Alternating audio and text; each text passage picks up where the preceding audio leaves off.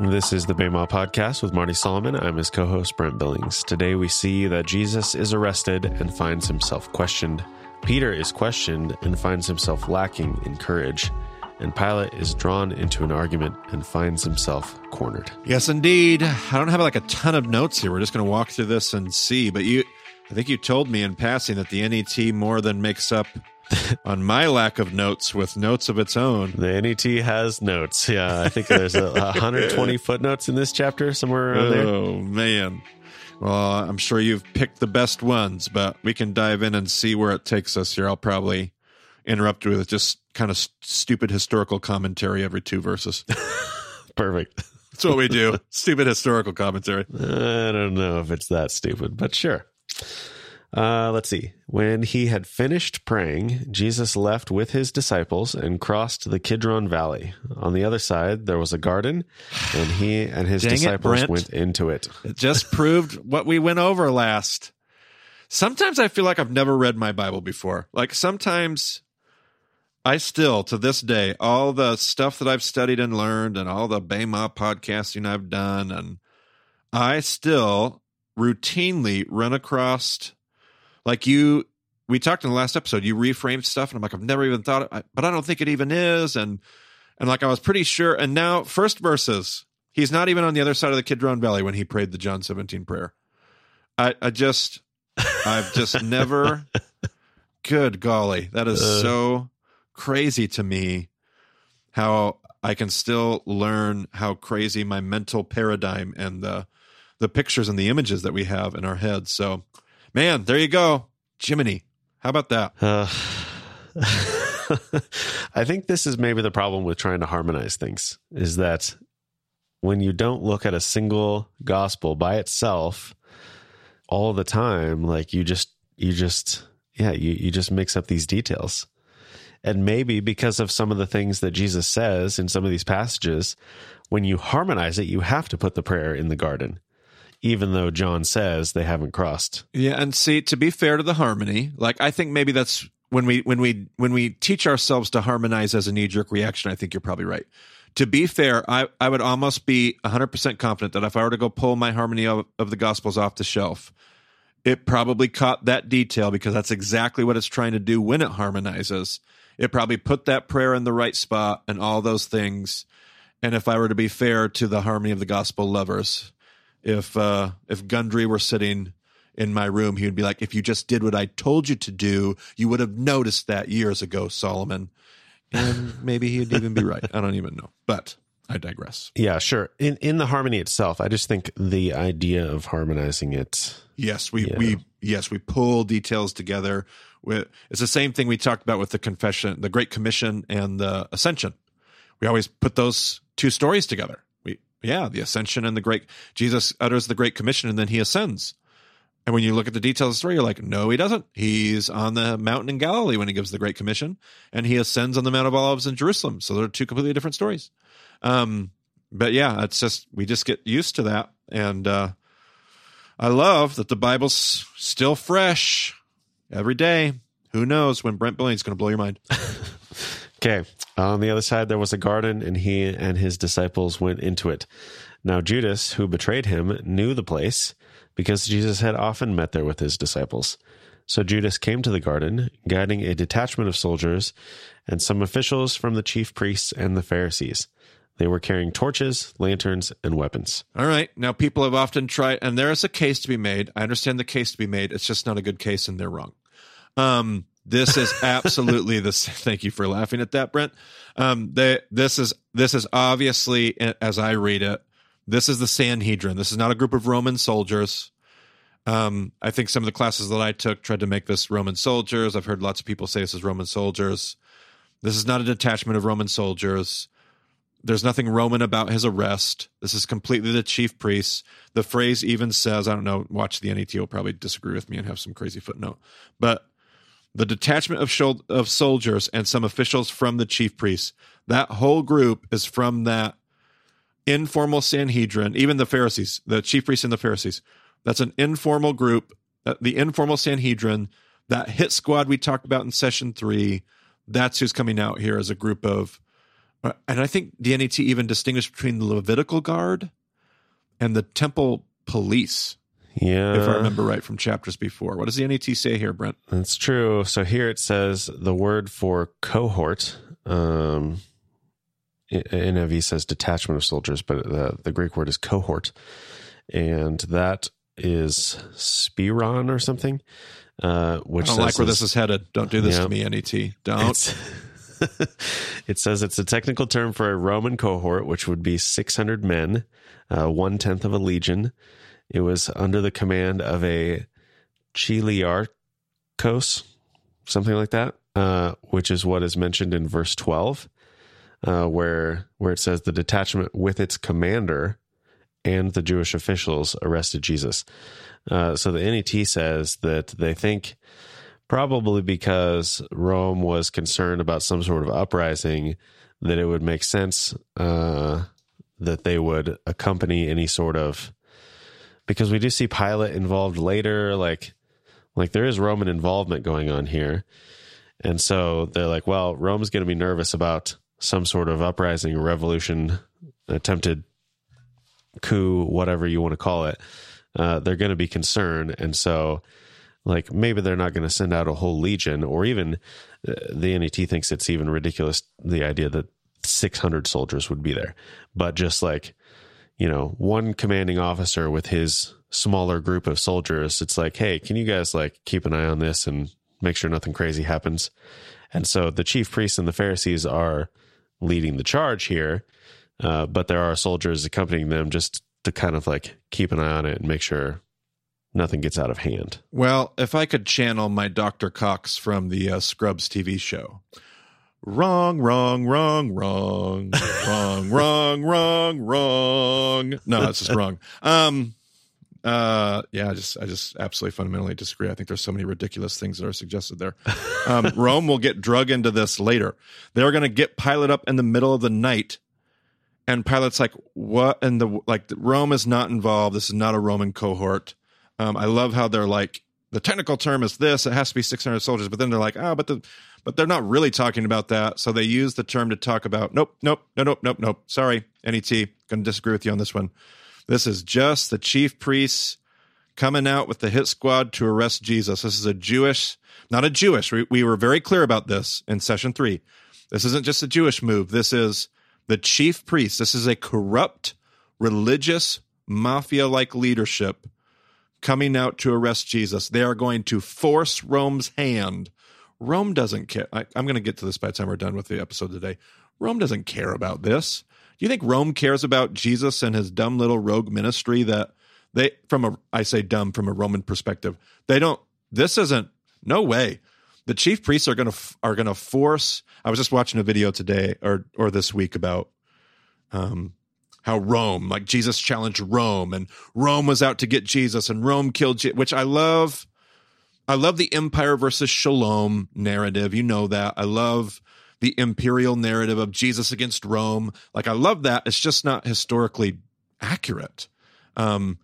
Jesus didn't go attack Rome. Jesus went in. Who has he just spent the last week? See, Brent, you got me going. This is going to be a short episode today.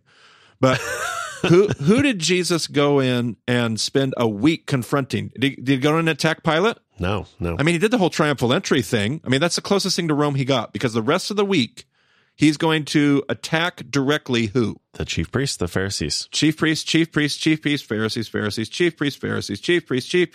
Pharisees. He's been doing Pharisees for 3 years. That's not a big deal. Chief priest for 1 week gets himself crucified. This is a chief priest issue. He's not Rome, and trust me, Jesus is aware, and he tries to even tell Pilate, like, so let me just back up. I'm so worked up right now. So Rome doesn't care about Jesus, but make no mistake about it, Jesus isn't impressed with Rome either.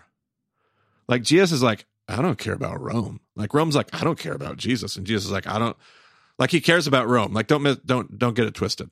I'm not saying he doesn't care about Rome, and I'm not saying he wouldn't say Rome's a big deal, but Jesus is like, Rome, I know what category to put you in. Like, this is going to be the beast of Revelation. This is Babylon. I know what to do with Rome. That's not what's keeping me up at night. What's keeping me up at night is what God has called his people to, and they're saying yes, but corrupt religious leadership is getting in the way and saying no. And God has some words for that corrupt religious leadership. So you're like, man, why is Marty getting so worked up about this? Because this matters in how we frame the story. And it may be the Greek word for a cohort, but that historically is so implausible to me. That's just no way. No way. Sorry, NET. All those brilliant scholars that know more than me. Yeah. I haven't even convinced Brent Billings, everybody. It's good. It's good. Well, there's so many different people mentioned, and this is the problem with this whole chapter, is who in the world is John talking about here? Because this is not the only question as to who is involved. So in verse 3, it says, Judas came to the garden guiding a detachment of soldiers, that's the cohort, and some officials from the chief priests and the Pharisees. And the NET says that those officials are distinct from the temple police, the Levites that we talked about previously. This is in the NET footnote, but it's according to K.H. Rengstorff. I don't know who that is. And they're saying, like, the temple police, the Levites, tried to arrest Jesus previously and didn't get him. And so now they have a different set of people, including Roman soldiers, because they're done with this guy. They don't want him slipping through the crowd like he did before. Yeah, nope. But it's not the Levitical. It's definitely not they're right about the temple police. It's not the temple, like the Levitical temple police. This is going to be that hit squad. That's why it's a detachment of soldiers. And I think they're making an arbitrary distinction. I'm no Greek scholar. Remember how I feel about Greek. But I think you can also read that as one unit, like one identity. A detachment of soldiers and some officials from the chief priests and Pharisees. I think those aren't two different groups. That's one group of people. Yeah.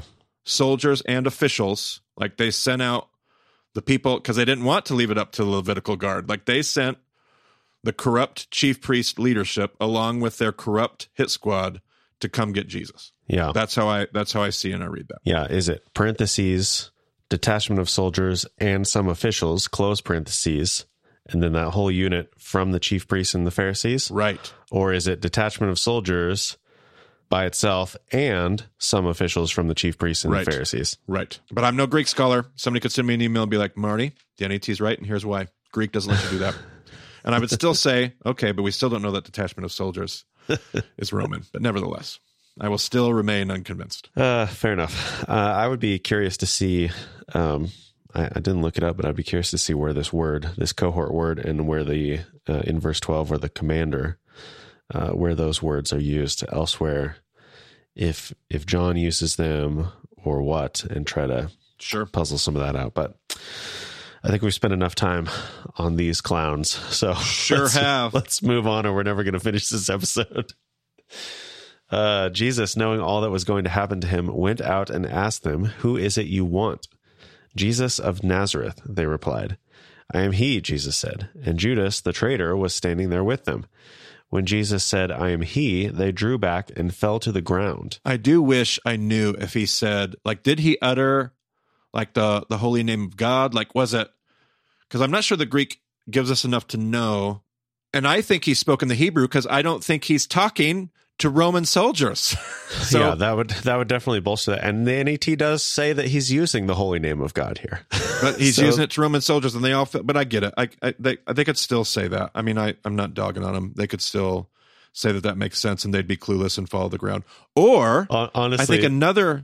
The footnote is so ridiculous here. They're like, well, maybe because we see earlier, or we see later, like Peter goes and cuts off the ear of the high priest's servant. So this is like, Peter's not going into the crowd to do this. Like, this person is at the front, which makes sense.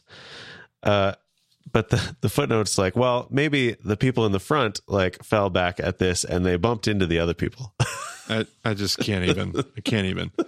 I do wonder at times if it's the holy name of God, or if he's saying it in the Hebrew. Another option I think we have in play here, because it's written in Greek, we also have the option that in the Hebrew he could be saying Hanani, which goes back to all kinds of references. That wouldn't be the name of God. That would be like, here I am, like Abraham said in the Akedah story to Isaac, or what Isaiah says when he says, here I am, send me, or so many utterances in the huge utterances in the Old Testament, or the utterances Hanani. I'd love to know. Either one of them is juicy for me. I'll go with either. And I don't think we can tell, but those are two different things that he may have said in the Hebrew. If he said it in the Hebrew, that would both make sense to me. I mean, it seems more likely that the name of God would make people fall to the ground. That's my gut reaction too. Although, I mean, hey, if God wants to do that with Hanani too, that'd be cool too. Like, yeah. Again, he asked them, "Who is it you want?" "Jesus of Nazareth," they said. Jesus answered, "I told you that I am he. If you are looking for me, then let these men go." This happened so that the words he had spoken would be fulfilled. "I have not lost one of those you gave me." Which the NIV footnote says John 6:39. NET says, some say John 6:39, but it also could be referring back more recently to John 17. Yeah, that's what I was thinking, John 17. Yep. I think that would make more sense in just the proximity, because it is not the exact matching language of John 6. Sure. So yep. I think if it was the exact language, then you would probably want to do that. But in this case, it's probably better just to refer back to the more recent example. Then Simon Peter, who had a sword, drew it and struck the high priest's servant, cutting off his right ear. The servant's name was Malchus. All right, so here's Peter drawing his zealot dagger out, and I don't think, like we always picture, like we picture Peter lunging with his knife and kind of missing, but cutting off his ear kind of by accident.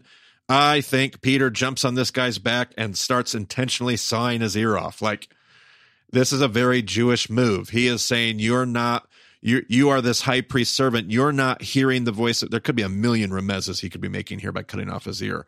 But I think he's intentionally removing one of his body parts, which would have huge ramifications, by the way, as a member of the high priest family. But nevertheless, I digress. I don't think this is Peter lunging and he happens to cut off his ear. I think this is absolutely intentional on Peter's part.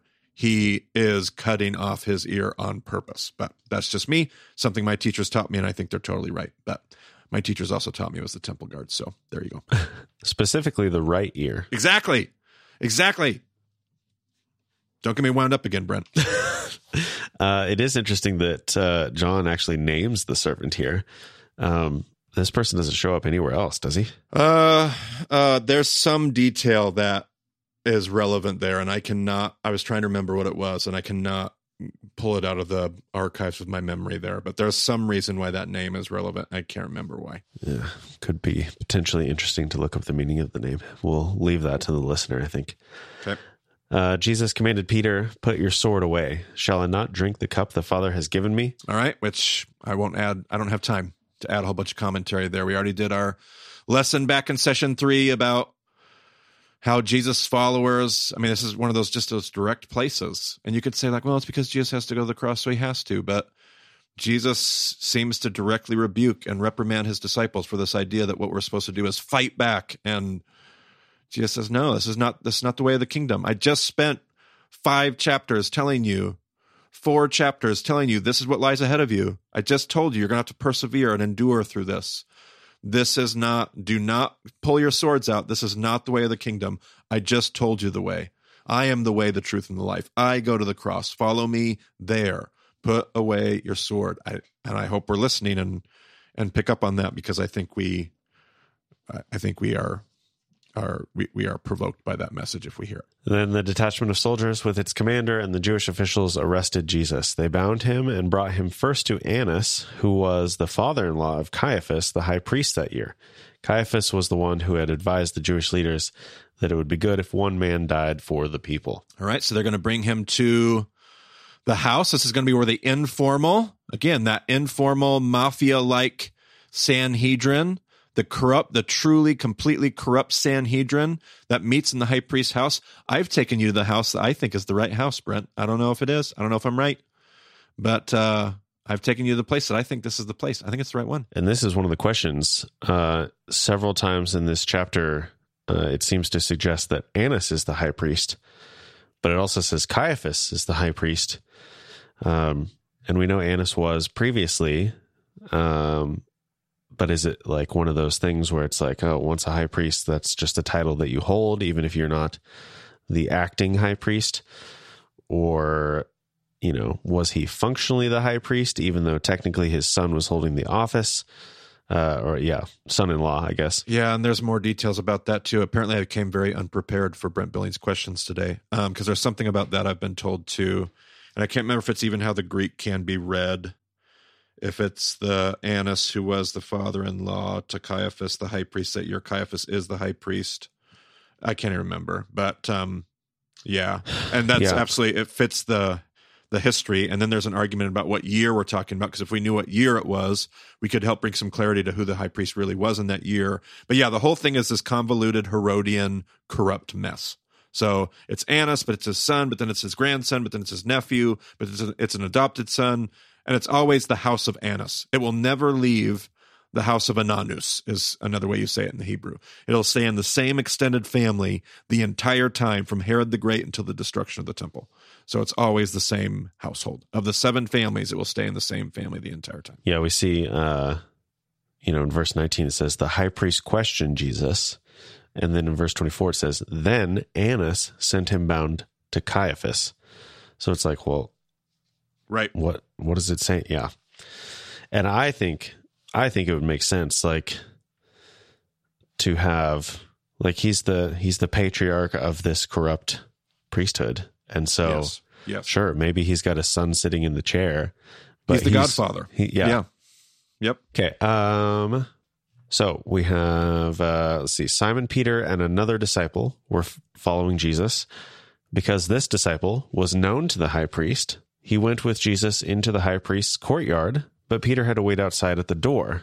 The other disciple, who was known to the high priest, a repeated detail there, interesting, came back, spoke to the servant girl on duty there, and brought Peter in. Okay, so that's crazy that John has, we assume it's John, you could argue that, but it's some disciple, I assume it's John, the author of this gospel. He has connections to the high priest family. We know that's true. We don't know. Marty has made the case that half of these disciples in Jesus' Havurah are cousins, first cousins, second cousins. They're all connected.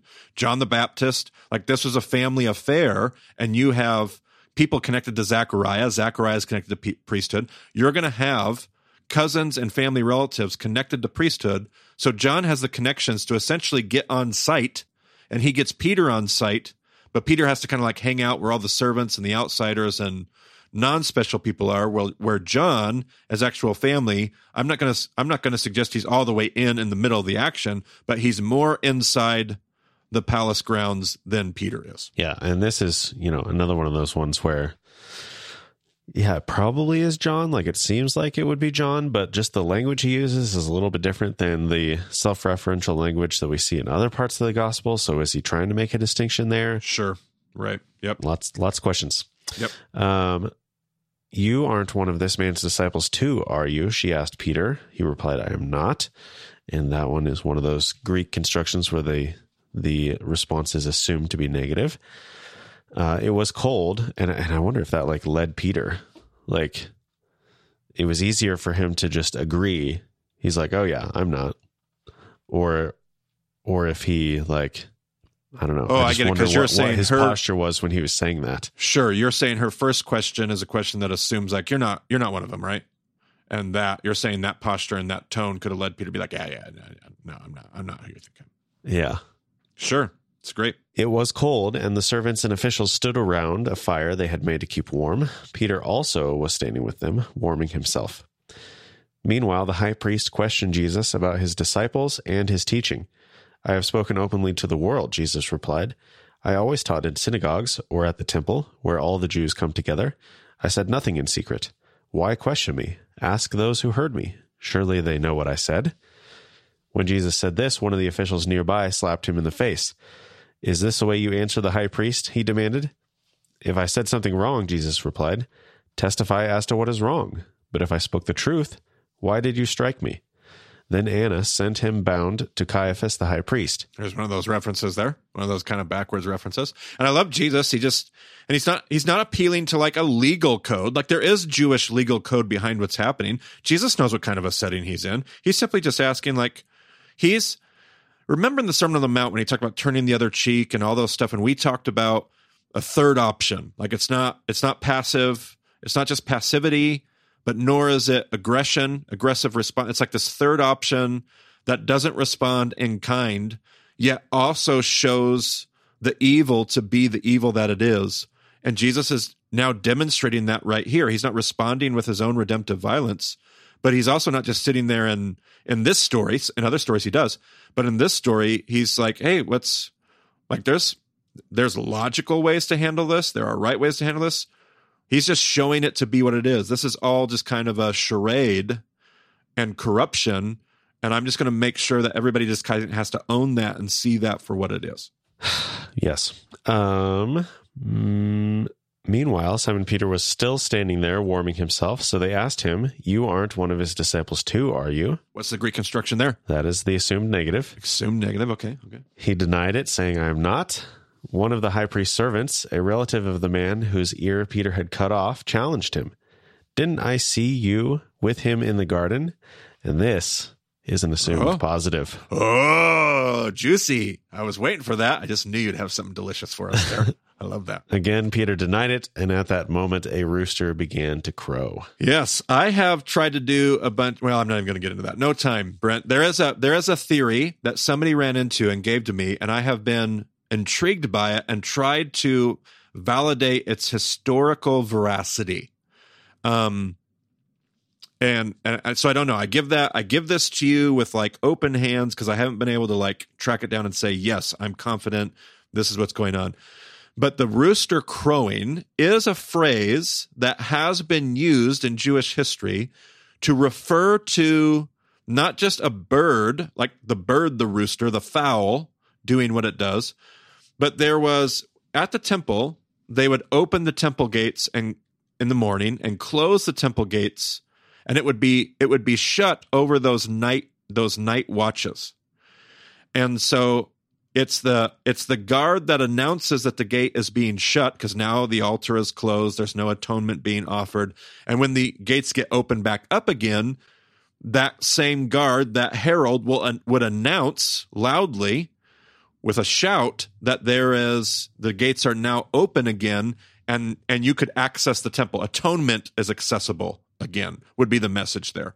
And that happening there was referred to as the crowing, the rooster crow.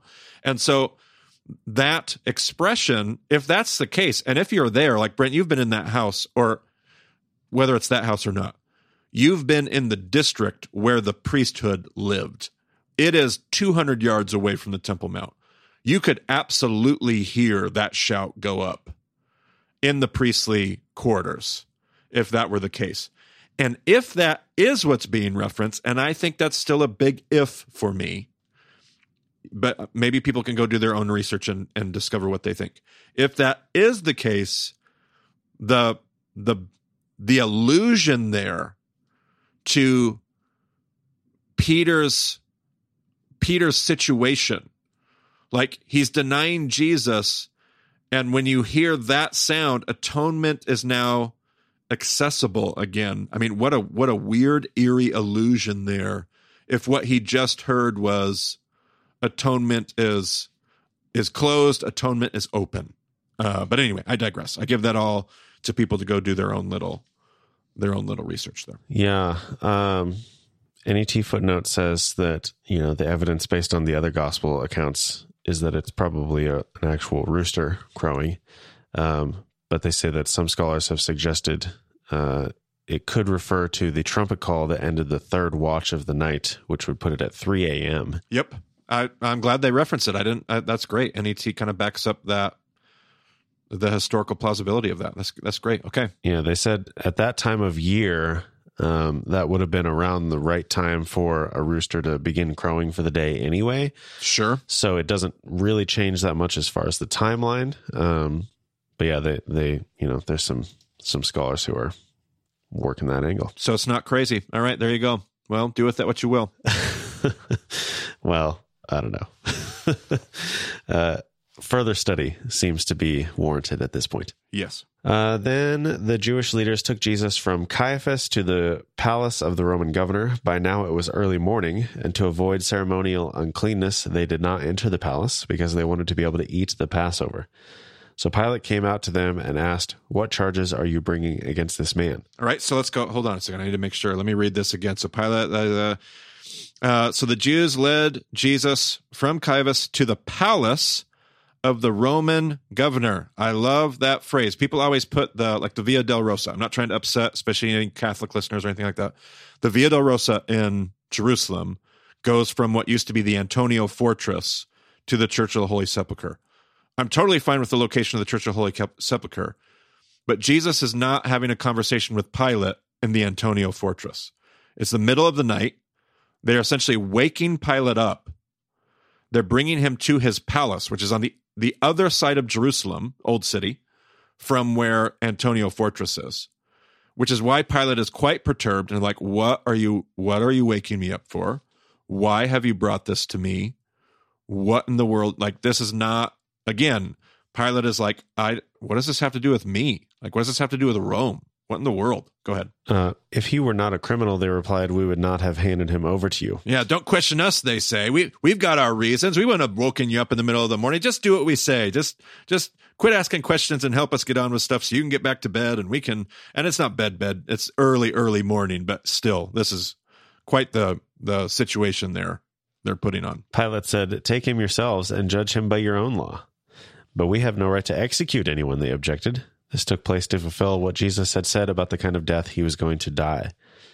Pilate then went back inside the palace, summoned Jesus, and asked him, are you the king of the Jews? So they essentially say, we want execution, which is Pilate's like, oh, okay, well, this is now serious because he just, go deal with your own problems. Why are you bringing me into this? He probably knows, but they say, well, we have to use you because Rome doesn't let us put anybody to death. That's against the law. Rome's the only one that can actually put anybody to death. This person deserves death. That's why we're here. We need you to execute him, or at the very least allow us to, but we need you to permit the execution. And this is one of those instances where you really got to wonder where Pilate's emphasis is. It's like, okay, so they're saying this. Are you the king of the Jews? Or maybe he's looking at Jesus and Jesus has been up all night. It's probably, we've talked about, it doesn't say in John, does it, that he's sweating blood, but yeah, sure. Like he's been on the ground in prayer. He's been, he probably looks pretty terrible. And Pilate's looking, are you the king of the Jews? Like, you don't look like a king. Are you the king of the Jews? Like, are you actually that important? Are you like, what is his, sure. Yep. Absolutely. What is he getting at here? Yep. Is that your own idea? Jesus asked, or did others talk to you about me? Am I a Jew? Pilate replied. Your own people and chief priests handed you over to me. What is it you have done? So Pilate's like, man, I do not want to, like, what in the world is all this back and forth about? Like, I'm not a Jew. I'm not trying to get tied up. I'm trying to figure out what you've done. Who are you? Are you some terrorist revolutionary?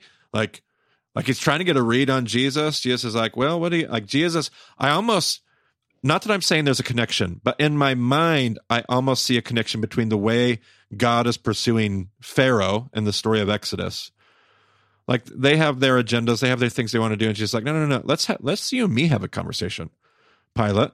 Let's you and me. And church tradition is going to say that Pilate, not church history, church tradition is going to say that Pilate is converted when this whole thing is done. So is this all a part of Jesus, like, chasing after Pilate and pursuing him? There's also church tradition that says that Pilate didn't convert at all. Quite a different story. But nevertheless, who knows? But I see Jesus going, I know they have this stuff, but let's you and me have a conversation. Like, what do you think about me? Are you just listening to what they think? What are your thoughts? But I could be reading too much into that. Let's see.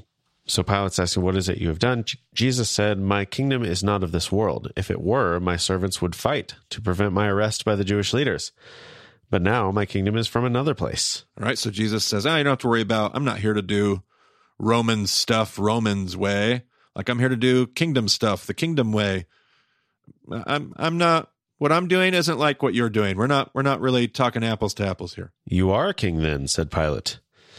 Jesus answered, You say that I am king. In fact, the reason I was born and came into the world is to testify to the truth. Everyone on the side of truth listens to me. What is truth? Retorted Pilate. With this, he went out again to the Jews gathered there and said, I find no basis for a charge against him. But it is your custom for me to release to you one prisoner at the time of the Passover. Do you want me to release the king of the Jews? They shouted back, No, not him. Give us Barabbas. Now Barabbas had taken part in an uprising. And with that, we close off chapter 18. A few things we might be able to go on and on about there at the end of those last few verses, but I don't know. I'm pretty good. I'm good for now. I do have the question about, like, it is your custom for me to release to you one prisoner at a time of the Passover. Like, how in the like, why do they get the chance to, like, push their customs on whatever the Romans are doing? That seems really weird. Sure. No, that's actually a really great question. And remember here, what sits behind this whole conversation and in this moment with Pilate is the political, and everybody knows the political corner that Pilate lives in. He is backed into this crazy political situation because Judea, Palestine, is one of the most difficult regions to govern because of the Jews' insistence that they don't worship the emperor. They hate Roman. It is just one of the most difficult places to rule and one of the most difficult jobs to keep peace. And so on one hand, you have Pilate coming in a week earlier with his white horse and his pomp and circumstance and his soldiers and his legions and military force, reminding the Jews, don't you even think about a revolt because we will crush it, like a show of true imperial power. But on the other hand, they have to play politics because if they do have to expend all these resources and energy on a revolt and fighting the Jews, I mean, that works against them, and then Pilate loses his job real quickly. So he has to both keep them satiated and also remind them of their place. And it's this dance that they do. And so some have argued we have no historical evidence that Pilate or Romans would have had this tradition. I do believe I have seen people that have found the reference somewhere. I cannot remember where it is, but somebody else could do the research on that if they're really interested in that. But it would make sense historically that one of the things that Rome would have arranged during the days of Passover, because everybody's getting amped up, everybody's wanting the overthrow of their oppressors. This is not a fun week for Rome when everybody comes and celebrates Passover. 500,000, 1 million Jews in Jerusalem. It's a heated week. It would make sense that they have a tradition where there's a little give and take, where we release one of your prisoners as I wouldn't say a sign of good faith, but as something to kind of keep the tide.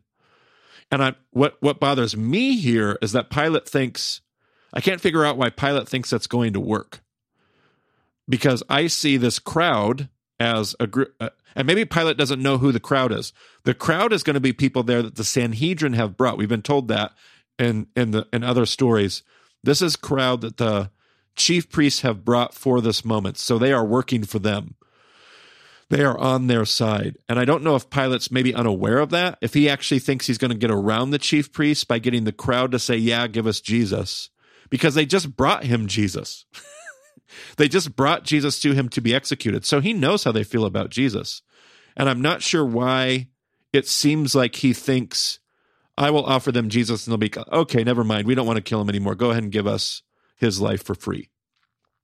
Unless he thinks the crowd that's gathered there is not working for the chief priests, and he thinks maybe the crowd is going to force the chief priest's hand. Because what the chief priests are going to do is they're going to force Pilate's hand.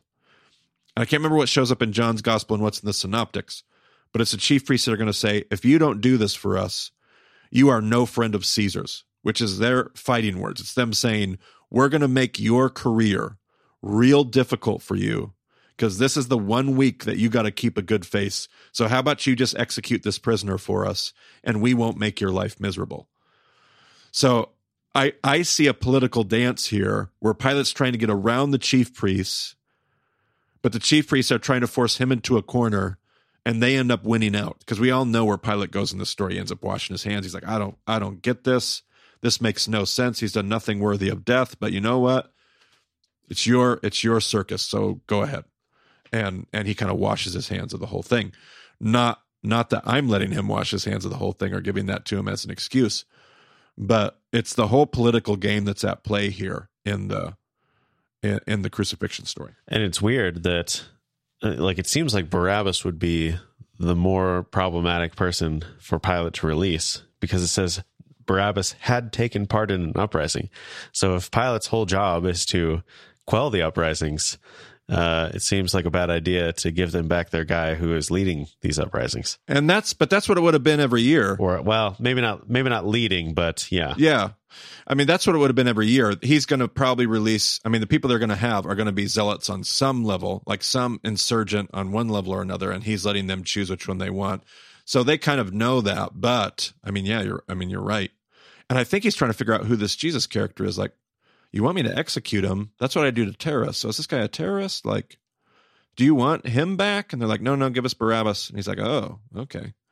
So yeah, you're absolutely right. He's an absolute insurgent, as the story tells it. That's for sure. And apparently there's some debate about whether the Jews had any right to capital punishment in certain, like, internal circumstances. Yep. But so I don't know if this is just like we want you to do it because I don't know, like they want Rome to be the hands that carry it out, or they want Jesus to die the death of a terrorist. That is specifically what's going on here. They can stone people, like they stoned Stephen. They don't need to get Roman permission for that. They can put people to death they can utilize They want a particular Roman capital punishment. They want Jesus crucified as a terrorist. That is specific, because remember, crucifixion is reserved only for what we would call terrorists. What they would call them, like your Gospels translate it robbers. The two people crucified next to Jesus as robbers. Those are Kanaim. Those are zealots. Those are insurgents. Those are terrorists. They want Jesus put to death as an imperial terrorist to tell everyone else, do not come after us, because you will die the most gruesome death.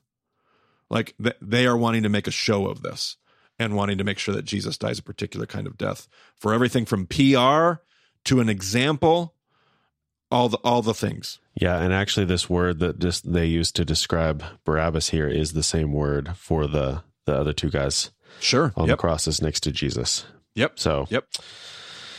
Yeah, seems like that would be a tough pill for Pilate to swallow. It's like, oh man, this guy seems so much nicer. What do I really have to give up Barabbas? He's going to cause me so much more trouble in the end. Right. Which I mean, we don't see Barabbas coming back in the story, so who knows? And now that I think about it, maybe that is what Pilate is up to. Because remember, zealots, well, they hate the chief priests. So maybe he goes for Barabbas, thinking they're going to want Jesus released, because if I release Barabbas, not only is that a headache for Rome, it's also a headache for the chief priests. The zealots are the people that have killed the chief priests on the temple grounds. Like, that's how much they hate the Sadducees and the chief priests. So I wonder if Pilate actually went for Barabbas, because he's like, well, that's the worst option for if that's bad for me, it's even worse for them. And they actually take him over Jesus, which really says something about how threatened their system is by what Jesus is doing. The only other time John uses this robber word is in John 10 when he's talking about the sheep. Oh. And the robber coming in. Okay. Wow. Okay. Well, I mean, there's so many little more details that we could dive into, but I feel like we've given enough items to wrestle with, and there's plenty more to discover if you want to dig in. So I think that'll do it for this episode, Marty. Okay. We've done a good job today. I don't know if I feel that way, but I've gotten you worked up enough, that's for sure. That was weird. You got me. I swear, the NET footnotes, it's the opposite. It's not a diamond in the rough. It's a whole bunch of diamonds with, like, I don't know. It's a little rough. Yeah, absolutely. And it's not a crazy, lots of people agree with that position. Lots of very smart, intelligent scholars agree with the NET on that one, but they're just wrong. I really would like to, maybe not myself. Maybe I'll do it. Maybe I won't. But if some listener wants to look into this word for cohort and see where else it is used, in John specifically, or in the other Gospels or anything, to try to get a sense of, like, are they being too narrow with the usage, or whatever. Don't disagree with Marty. We'll banish you from the...